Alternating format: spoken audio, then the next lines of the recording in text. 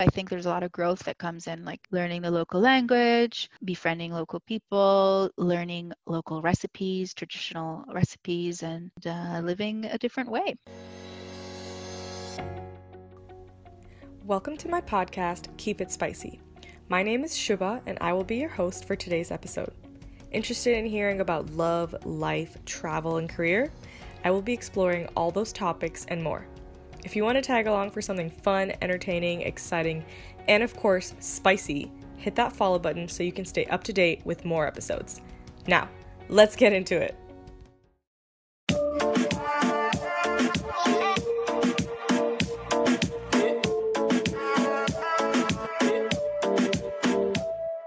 This is Keep It Spicy.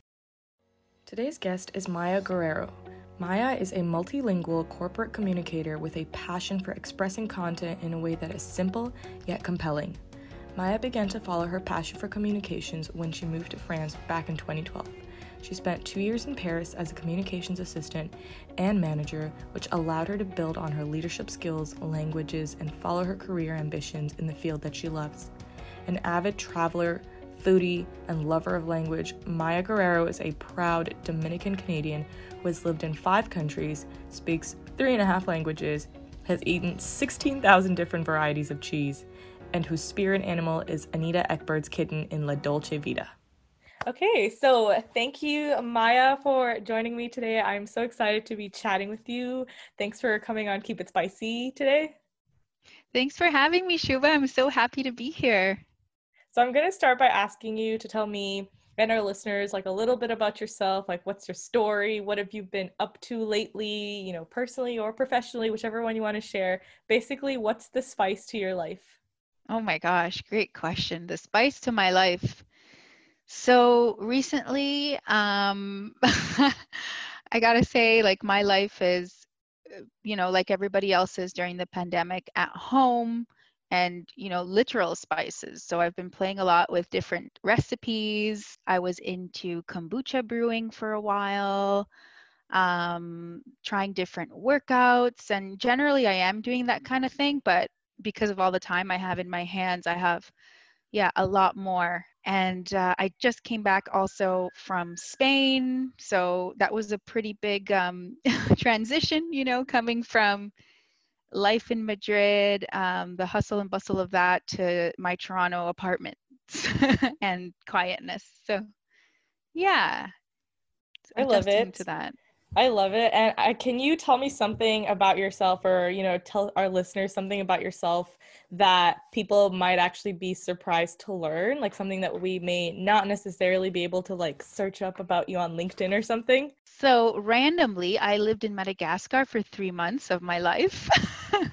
And I think that's a pretty random one because I don't know, I talk to people and I especially people that have traveled a lot, and nobody seems to go there. Like it's not necessarily, a destination that people go to. So it's very rare.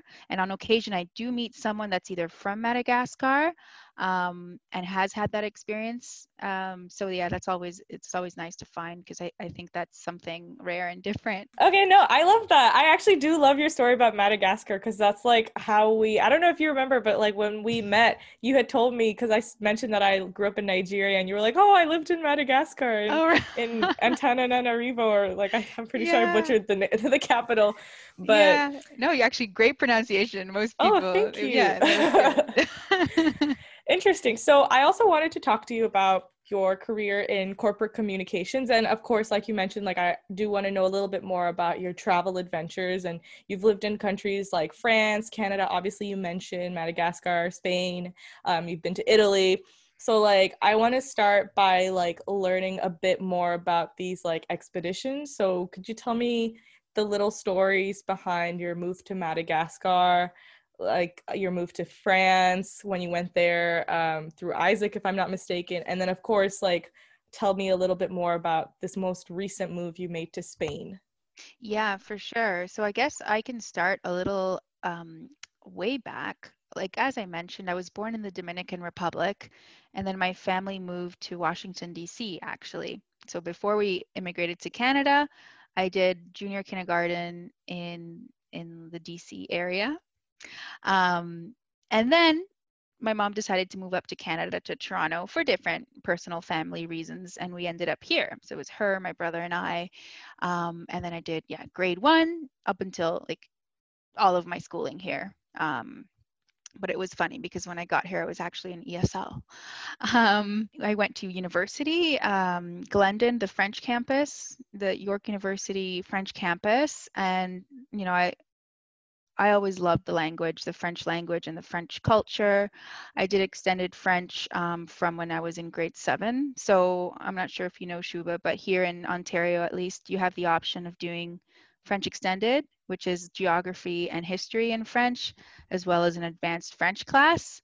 Oh, So I never wow. did so I never did like the normal geo and history classes. And then I selected my high school because of that too, Riverdale, because they had an extended French program. And then, that also influenced my decision to go to Glendon. And so I always said, after university, I really want to move to France. Like, I didn't necessarily know what I would be doing there, how I would get there, how it would all work out. I was prepared to wait tables. I was prepared to work at a cafe, just to do anything, to finally be in the place where I could practice and perfect my French. So yeah, that decision and, thinking about that all throughout my undergrad led me to finding out about Isaac. The world was so divided and separated. So they started a long, long time ago. And yeah, they're still up and running. It's affiliated with many different universities. And anyway, yeah, I was part of the Glendon chapter, and I found this great opportunity in Paris, of all places. So my dream was, coming true. And it wasn't all easy. Like, even getting that job, I remember, in order to basically to participate in an Isaac internship in France, you had to maintain university student status. So I was in my last year of university and about to graduate, and basically being offered this internship in Paris, in internal communications. But they said, if I graduate, then I wouldn't have that student status. So I actually ended up pushing my graduation another year so that I could go and do it.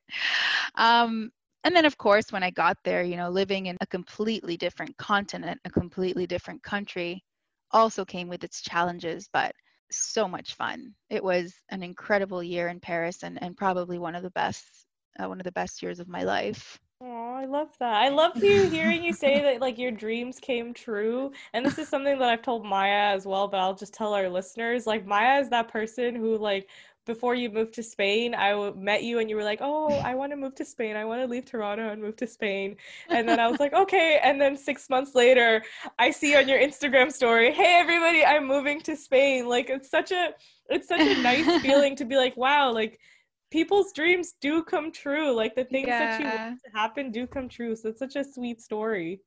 Yeah, I mean, as long as you know what you want and you're willing to work for what you want, and you have kind of that clear vision of what exactly it is, and how, like, just being as precise as possible, then it does come true because you're working for it, you're making it happen. So, yeah, thanks. And speaking of like Madagascar, since it is like a country that I'm pretty sure like nobody has really heard about it, even though there's like the movie, but I feel like people don't really register that Madagascar is like an actual country where people Yeah. lives and not just like giraffes and lions and stuff that you see in the movies, And there or like aren't in the even movie. giraffes and lions. Those animals don't even exist in Madagascar. Can I ask you, is there something that you'd wished you'd done before you left home to like Madagascar? Like a place that like not many people think to go? Imagine going from gorgeous Paris, like beautiful Paris, where they have like beautifully adorned bridges, doors, like the decoration. It's just immaculate, to Antananarivo, where there are children on the street, dogs on the street, garbage everywhere. I It was a shock for me when I landed in, like, that very night at that airport. I remember, like, it was just full of people, and it was loud and messy, and I I didn't know if I was going to make it, Shuba. I gave myself a week. I said, okay, I'm going to give myself a week. And if I don't feel comfortable and I feel like I can't do it, I'm just going to go home to Canada because this is difficult. This is different. Even though grew up, early life in the Dominican Republic, Madagascar was just a completely different experience. So I gave myself the week, and by the end of it, I thought, you know what, if I can get through this, I can get through anything in life. Because I wasn't living in Antananarivo, actually. I was living in an even more remote village in the middle of Madagascar. And as you know, it's a very big island. And it was a place called Ambusht, that's how they pronounce it. And, the closest beach was like a 9-hour plus taxi Bruce ride, which is like this like cramped minibus with a broken speaker, and it's just hot and whatever. Anyway, I decided if I can get through this, I can get through anything. And so I stuck it out. And I found things to do.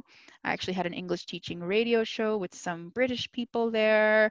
I ended up volunteering for a nonprofit that helped rural schools get school supplies. So I would bring supplies to schools in the area, and yeah, it was very rural and it was very challenging. I used to take a shower in a bucket, so it wasn't even a shower. Like I remember having to like warm up this bucket of water with this like water, I don't even know what you call them, but they just warm up water. It's kind of like a metal rod, kind of dangerous looking back now, but yeah, it was tough. And the food, I couldn't get used to the food, but within all that just hard and like toughness, and also just like being surrounded by the reality of how these people live, and I really grew and thought,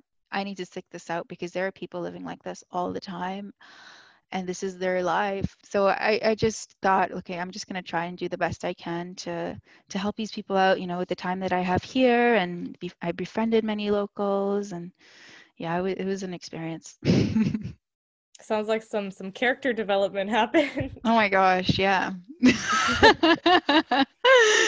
It was. And I really, yeah, if you're like early in your career, if you can have an experience like that, like especially if you grew up in a kind of more privileged and comfortable society and place, definitely I think it's worth having. And, it's going to be hard, but it's something that I bring with me everywhere I go now.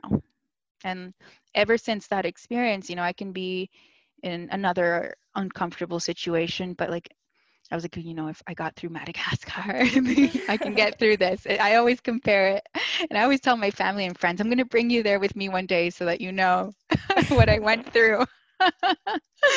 And in all that, of course, there were good times. Like I know I always talk about kind of like how hard it was, because it really, really was for me. But, it was also, I remember I was seeing the most incredible things at the same time. Those beautiful baobabs, a beautiful nature full of lemurs, rainforests. The Indian Ocean was incredible. So yeah, it's a great trip. 3 months. I was there for 3 months. Some holistic development happened there, some eye-opening experiences, it sounds like. Definitely, yeah. Love this. And then could you tell us a little bit more about your most recent trip to Spain, which you did take solo also? Yeah, I took that trip solo. So I was turning 30. I was 29, working for an investment bank here in Toronto. Pretty comfortable job, pretty comfortable life. Like, things were okay. Things were great. But I thought, you know what, if I turn 30 and I just end up staying here, I feel like I'll end up regretting it. So I thought, let's just, do the Europe thing one more time. And I had already lived in France and I speak Spanish. So I thought, what makes sense is Spain. And I visited Spain when I was living in France. I visited Barcelona and Mallorca. And I fell in love with it. I fell in love with the country itself and the people and the food and the nightlife. So I decided to move to Madrid, even though I had never been to Madrid, but I thought I would have more luck in my job search because it's, the business capital of the capital of the country, right? So, yeah, I moved to Madrid, and it was incredible. It was another great year of my life. I met amazing people, had some incredible experiences, had the best food, traveled a lot. I lived like a 20-minute subway ride to the airport. And especially now I can see like how amazing it all was because I'm just at home. And like in Madrid, I was used to like hopping on an airplane every 2 or 3 weeks. So just a different life. But yeah, Madrid was great. I ended up going there through a program called Beta, which is an English teaching language program, culture exchange program available to Canadians and Americans. And the only requirement was to have a university degree. Okay. And obviously, native English, they required that as well. And it was quite the difference, going from my investment firm here in Toronto to teaching English outside Madrid, and being in a classroom full of children, 30 children at once, was quite the difference. And I had never taught before, um, the only other English experience I had was in Madagascar teaching on the radio, but it wasn't the same thing. When you have to be in a classroom full of like high school teenage boys and girls, and they're super loud, especially in Spain, they tend to be a little louder. Yeah, but again, I met amazing people. I met other teachers, on a similar journey, on a similar path that I was on. So that made it all worth it. I ended up going through International Experience Canada also, which I'm not sure if you've heard of. Have you heard of IEC, Shuba? No, I've never heard No, of that. IEC. So it's a government program that actually lets you travel as a Canadian citizen to many different countries from age 18 to 35. So it expires at 35. After 35, you can't do it.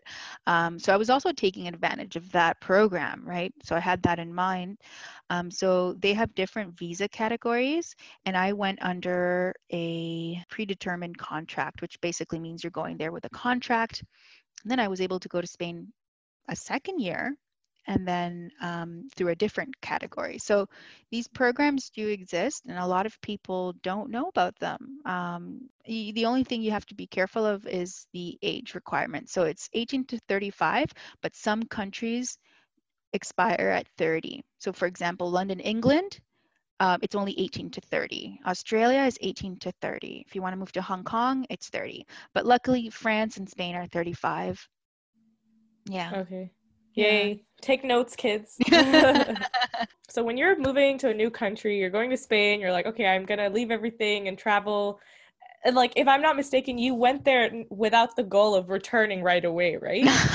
Yeah, I mean, I wanted to go for at least 2 years because the year just goes by so fast. Like, I feel like a year is not enough. You need to give yourself at least 2 years if you want the full experience. Because the first year, you're figuring it all out. You're like, all right, I need to find an apartment.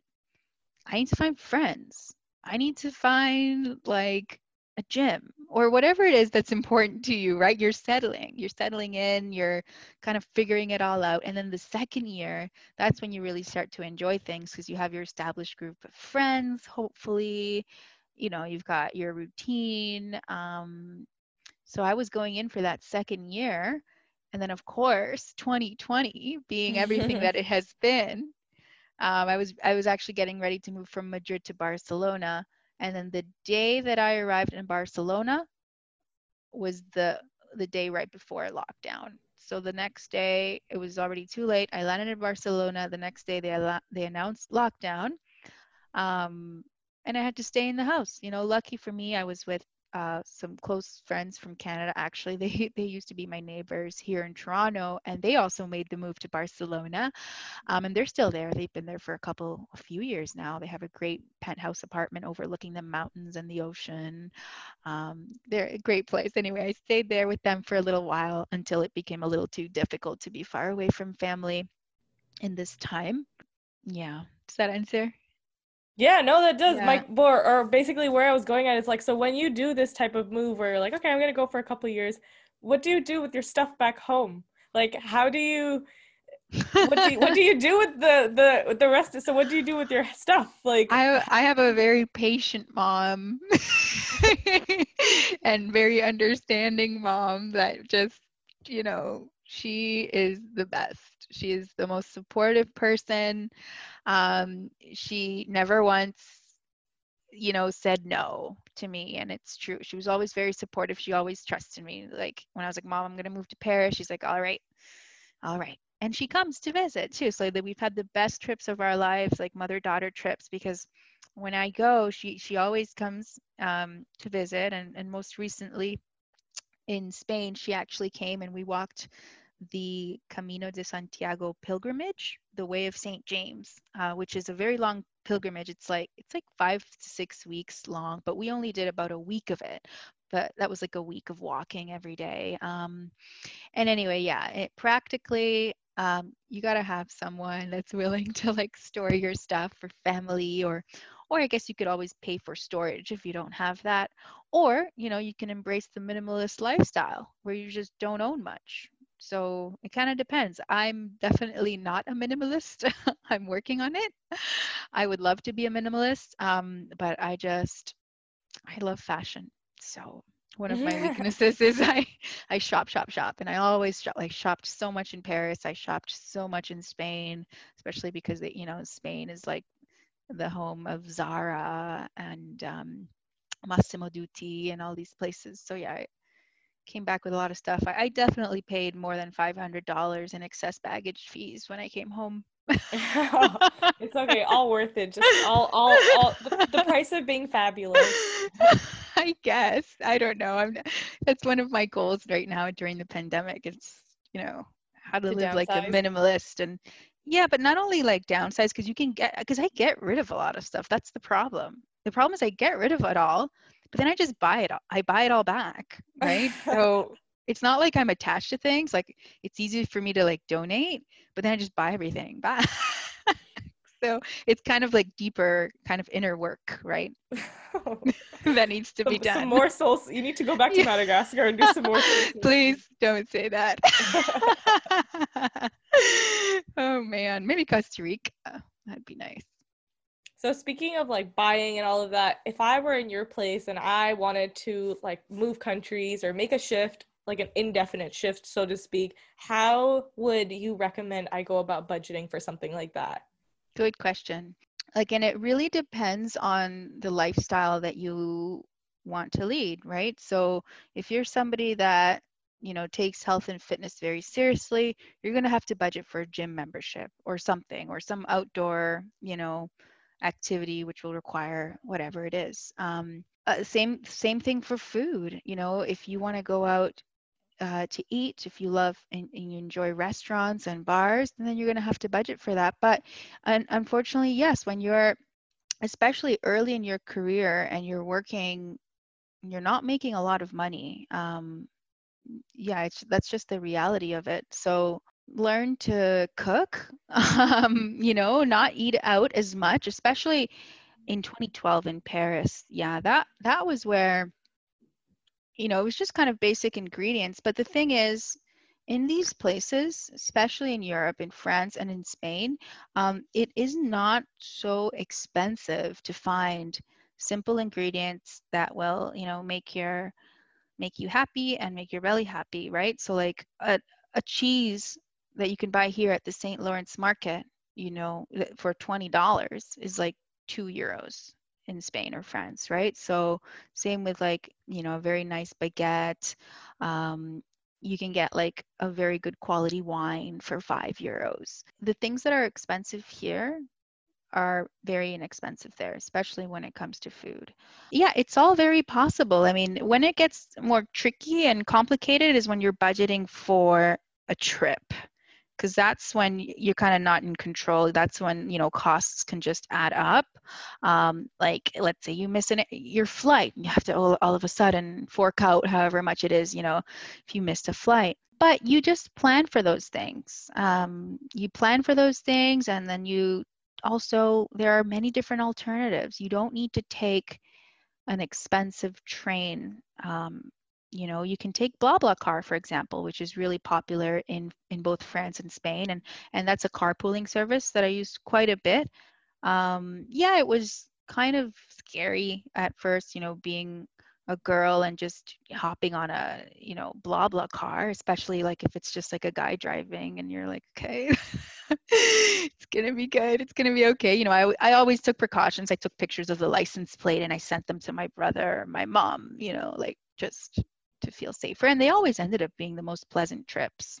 Like, I remember I wanted to go visit those same friends that I talked about earlier in Barcelona, and I was in Madrid, and the flights and the trains were just too expensive. And the trip from Madrid to Barcelona was only about 3 to 4 hours by car, which, to us here in Canada, what's 3 to 4 hours? Like, what is that? Nothing, right? So over there, people are like, oh, these distances, like a 4-hour bus ride, are you crazy? I'm like, that's nothing. Like, I can sit in a car for that long for sure. And anyway, I ended up having the most pleasant conversation with this kind of hippie kite surfer guy and his dog, in the front seat for 4 hours. He was French, actually, and we just talked about life in Madrid. So it's all very possible, to budget and be in a budget. God knows I've definitely been on those. And it's also about knowing, like, okay, when to treat yourself and when you just need to hold back a little bit. Yeah. How do you meet new people when you go to a new place? And this is like, aside from your coworkers who you will obviously be meeting, except now if now because of COVID that you don't actually meet, but like you get what I'm saying. So Yeah, like yeah. aside from the coworkers and the people that you'll be seeing because of your career or your profession, how do you meet people otherwise? Like how do you make or form connections with people when you are in a foreign country? Yeah, I mean, in Paris, a lot of those friends initially were, yeah, those coworkers, but also because I went through Isaac, I met a lot of Isaac people, and same with Madrid. I met a lot of people from the beta program teaching. But aside from that, there are, tons of websites and meetup groups that you can join. For example, in Spain, I was a really big fan of meetup.com. So, I would join like a yoga meetup, art meetup, flamenco meetup, whatever it was, and meet lots of interesting people there. Also did like, Nike and Adidas, they hold these runs. You can meet a lot of people just like doing outdoorsy things or even hiking. Even Facebook groups are huge. I'm part of one called Girl Gone International on Facebook. Ooh. Have you heard of that one? No, but So, I'm also part of like some type of like girl travel group, but that one sounds nice. I, yeah. I should join it. Yeah, those Facebook groups are amazing now. People that are just united over a common interest or a place. I find that, like, especially on Facebook, like a girl would just be like, "Hey, I'm new to Madrid. Anybody want to come grab a coffee with me? Like at this time, this day, I'm going to be in this area." And people actually commented and would join, right? So Facebook is a great resource. There are also groups like Internations, which is kind of more geared at young professionals, but they host events at like the most incredible venues in the city. They have one in Toronto. They have one, it's everywhere. Internations. Have you heard of that one? No, I haven't. Yeah. Internations is another good one. Sometimes language exchange. I laugh because sometimes language exchange, especially kind of like the men have different intentions there, and it's not just I about see. exchanging, but you got to be careful with those language exchanges. But yeah, all in all, I'd say, especially if you're a young expat, or not even young, any age, if you're an expat, there's going to be a community for you. Now, what's a little bit more difficult is befriending the locals. It depends where you're living and like how receptive locals are, to you, and different people. But yeah, it's just a personality thing. It depends. And usually, for local friends, you meet them at work. They're your colleagues, and and I like to have local friends, of course, because that's the most beautiful thing, right? You're living in a different country. You want to meet the people, and that's important. Not just, show up and expect all your friends to speak English and be expats like you. I think there's a lot of growth that comes in, like learning the local language, befriending local people, learning local recipes, traditional recipes, and living a different way. You also went to like Seneca and, where you have a degree in like corporate communications and PR. So what would you say have been the challenges with regards to finding a role or job in a foreign or new country in this area, so this area of interest in communications? In communications, so yeah, communications is pretty broad, and it really depends on what your focus area is in. I would say that the easiest way to kind of get a job is beforehand, either going through a program like Isaac if you're still a student, or if you work for an international company, trying to get a transfer within your company to a local office. Because when you show up and you're trying to find a job and you don't have your network, you don't have your contacts, it is difficult. It's definitely difficult. And that's when you have to be like, all right, let me go to these internation meetups, let me go to these expat meetup groups and just network the heck out of yourself. So Paris for me wasn't so challenging because I went through an organization. The second year after my teaching English, I thought, okay, it's time to get back at it. I want a career. I want to focus on my career. I want to get a comms job, and it was pretty challenging. It was all, especially in Spain, most places were word of mouth. So you would get an interview if you knew somebody that worked at this place, they would kind of hook you up with it, and that was the norm. It was very, very difficult to get a job interview just from a job posting on a website.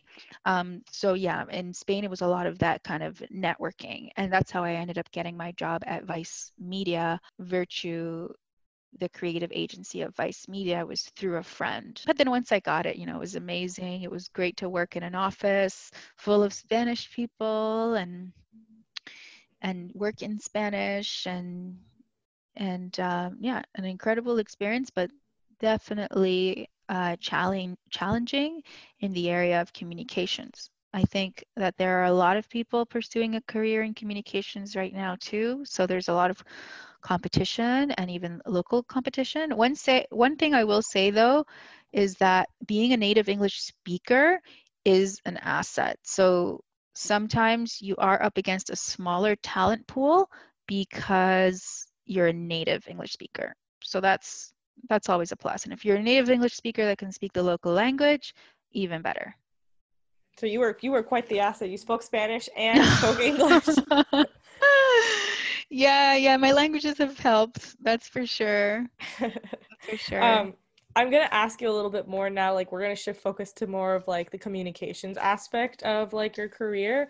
So I know that you have like an affinity for creating content that's like both visually appealing and simple.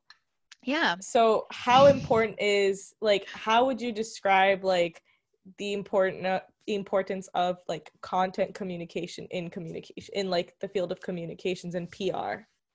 Yeah, great question. I see you've been looking at my LinkedIn. Yes, ma'am.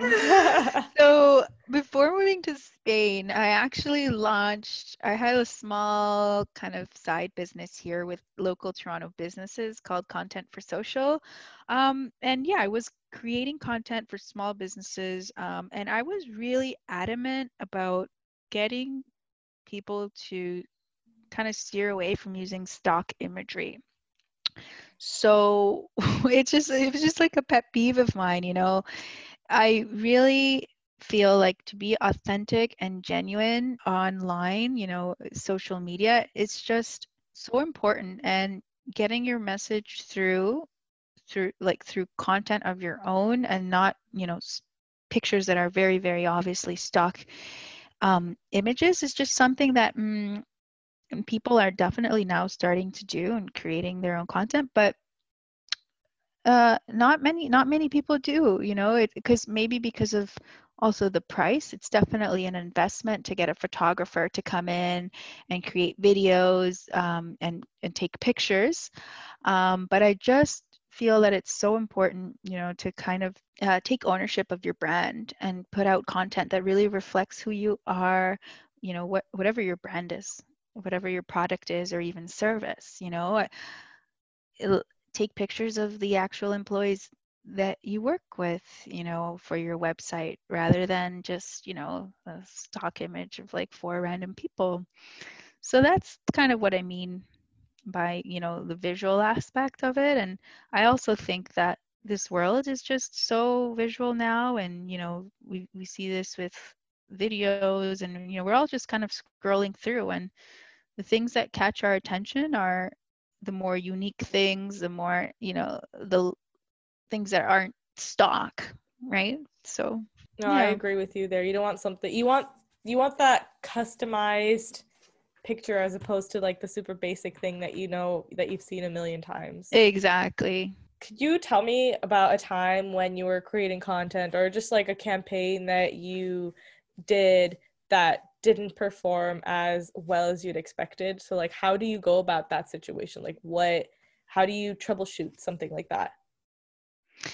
Yeah, a great question. I'll give you an example of, I was working on a campaign, a social media campaign that we had invested a lot of ad spend on, and this was an international campaign. We were using lots of images, of different people, different ethnicities and races.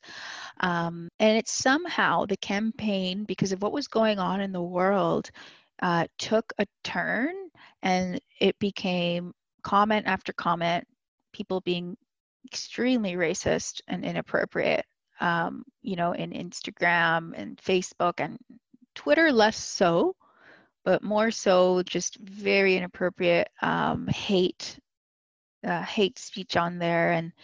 And yeah, that campaign really took a turn, and we had to kind of sit down and say, all right, like, this is unacceptable, deleted those comments as quickly as possible.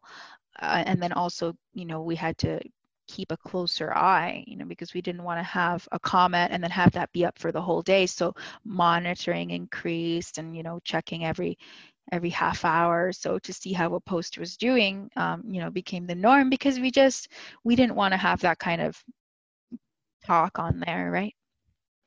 Okay. No, I agree with what you're saying with you don't want that negative energy. Yeah. Okay. It was such a great program, and there were so many amazing things happening. And that was just like, there are trolls everywhere, especially on social media. And some people they just want to be trolls, and they just want attention. And unfortunately, yeah, um, that's something that you have to deal with when you open yourself up in social media. There are going to be haters. What personality characteristics would you say are important to be successful in a comms related field? Yeah, so there are many different types of people in comms, and it really depends what kind of comms you do. But I would say, I think the thing that matters the most is that you're an open person.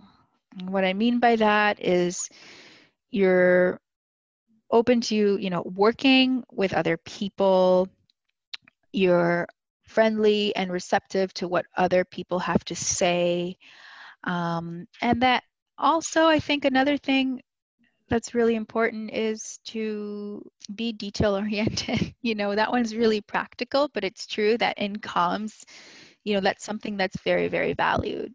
So if you're somebody that, pays close attention to detail, crossing your T's and dotting your I's is very important, because the last thing you want to see in a corporate communication, or even on social media, you see it a lot, are like spelling mistakes and things like that. So that's really important to succeed in the field, for sure. And if you're not detail oriented, then you become that person, right? You triple check, double check, triple check, and that's something you can always work on. Okay, and this is my final question before we head into our lightning round. Do you have any mottos or like life philosophies that have helped you make tough decisions, and this can be whichever one you want it to, like in regards to like your career and communications, or like your travel expedition. So like, Oh man, mottos. Trusting your gut is a really important one for me. I take that gut feeling very, very seriously, and I feel like it's always guided me in my decisions, and I also think that that gut feeling is also kind of somewhat spiritual for me. So I kind of see it as like it's God kind of showing me and helping me make a decision, because I've definitely made some, decisions that were really, really difficult to make. But I think trusting yourself and going for it has definitely guided me. And also fake it till you make it, I think is another one. Like if you're not an expert in something, and if you don't feel comfortable and you're nervous and you're scared about something, just do it anyway. And you learn along the way. And if you have that kind of personality, I think you will make it. And let's say you don't and it's a total failure, then you tried. You tried and you did it anyway. And you learned from it. So yeah, I guess those are kind of like things that have guided me. solid advice. And now we're going to shift gears onto the questions. We're going to play a little game. Are you ready for the lightning round? I'm very ready. I'm excited.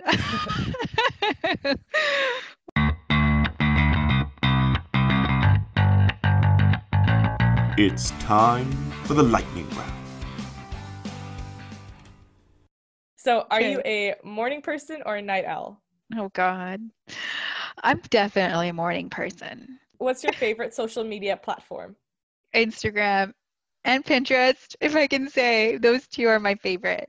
I love them equally. Pinterest isn't necessarily a social media platform, but I've been on Pinterest since day one, and it's not just like for buying stuff. It's like home, renos, even goal setting. I have like a vision board on there, and it's funny because every time I pin something in my vision board, it comes true.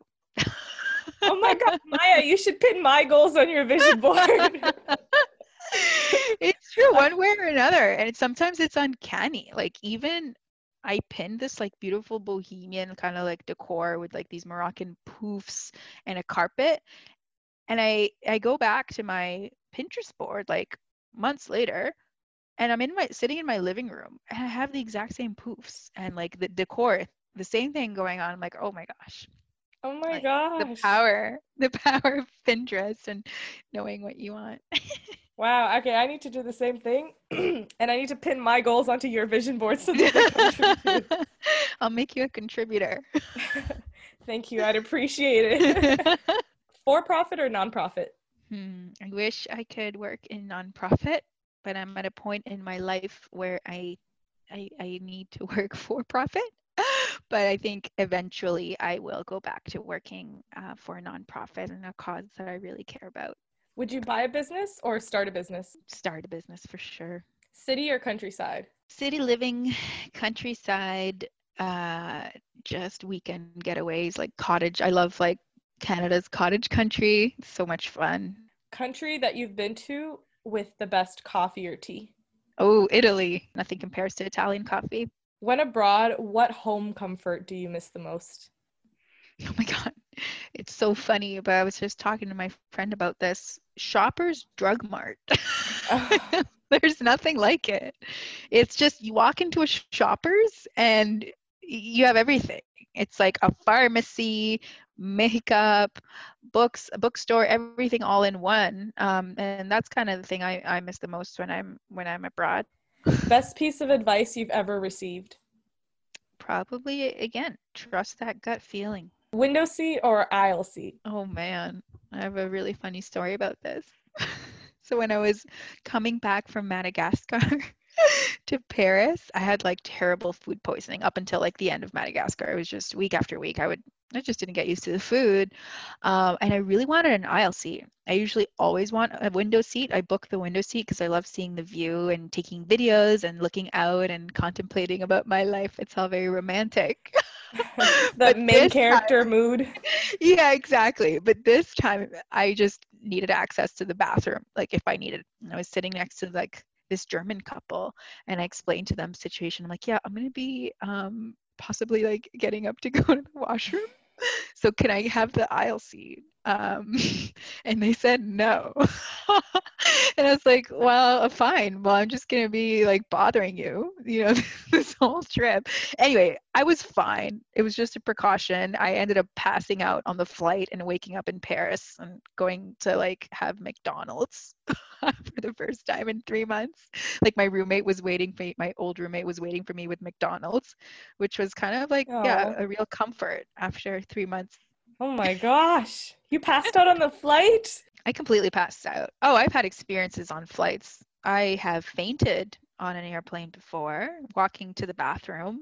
Like, Oh my gosh. yeah, this was recent too. This was from Geneva to Madrid. I was just like feeling super dizzy, and I was like, okay, I need to go to the washroom. Just put some water on my face, and I didn't make it. So next thing I know, I'm like just passed out, the floor there in the aisle, and people are like, oh, everybody's gasping, and it's like Oh a my movie. It gosh. was like, is she okay? And I was like, oh my God, this is so embarrassing. I like got up and yeah, the flight attendants were like, oh my gosh, come with us, sit here. They sat me at the front and gave me like orange juice.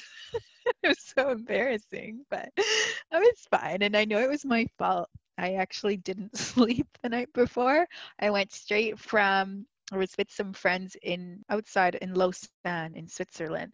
And then I had to take a train from Lausanne to Geneva and then airplane from Geneva to Madrid. And my flight was at 7 in the morning. And I was just out partying with my friends. And then I took the train and I didn't sleep. So it was just my fault. I was like dehydrated and was not good. Priorities. Country with the best street food that you've ever had. Say probably Spain. Probably the north of Spain, like Okay. San Sebastian area. Yeah, so good. Such Okay. great food, pinchos. Yeah. Written communication or verbal communication? At work or in my personal life? Whatever context you want to add to that. Oh God. Um, I guess verbal. Yeah, there's nothing like a good conversation. Emojis or GIFs? Good one. Well, like before, I would have said emojis, but with all these amazing and funny GIFs, definitely GIFs now. Like my GIF GIFs? keyboard, yeah, GIFs are hilarious these days. I have groups where like all we do is just send each other GIFs all day. It's so funny. And my final question, if you could describe yourself as a flavor, what would it be? My favorite ice cream flavor is pistachio. So maybe my Pistachio? favorite. We'll go with that then. Yeah. Let's go with Pistachio. pistachio. Yeah. Okay. All right. And now, so that brings us to the end of this episode. And to send you all off with a quote, I would love for Maya, our special guest, to do the honors of reading it out. Leap and the net will appear. And this one really inspired me, when I was like getting ready to make that, decision to move to Spain at 29.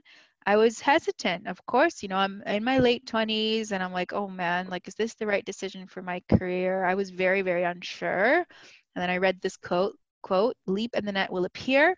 And fortunately, the net did appear, and that was in the form of people. If it wasn't for some of the amazing people that I met in Spain, I would have been back after a month or two.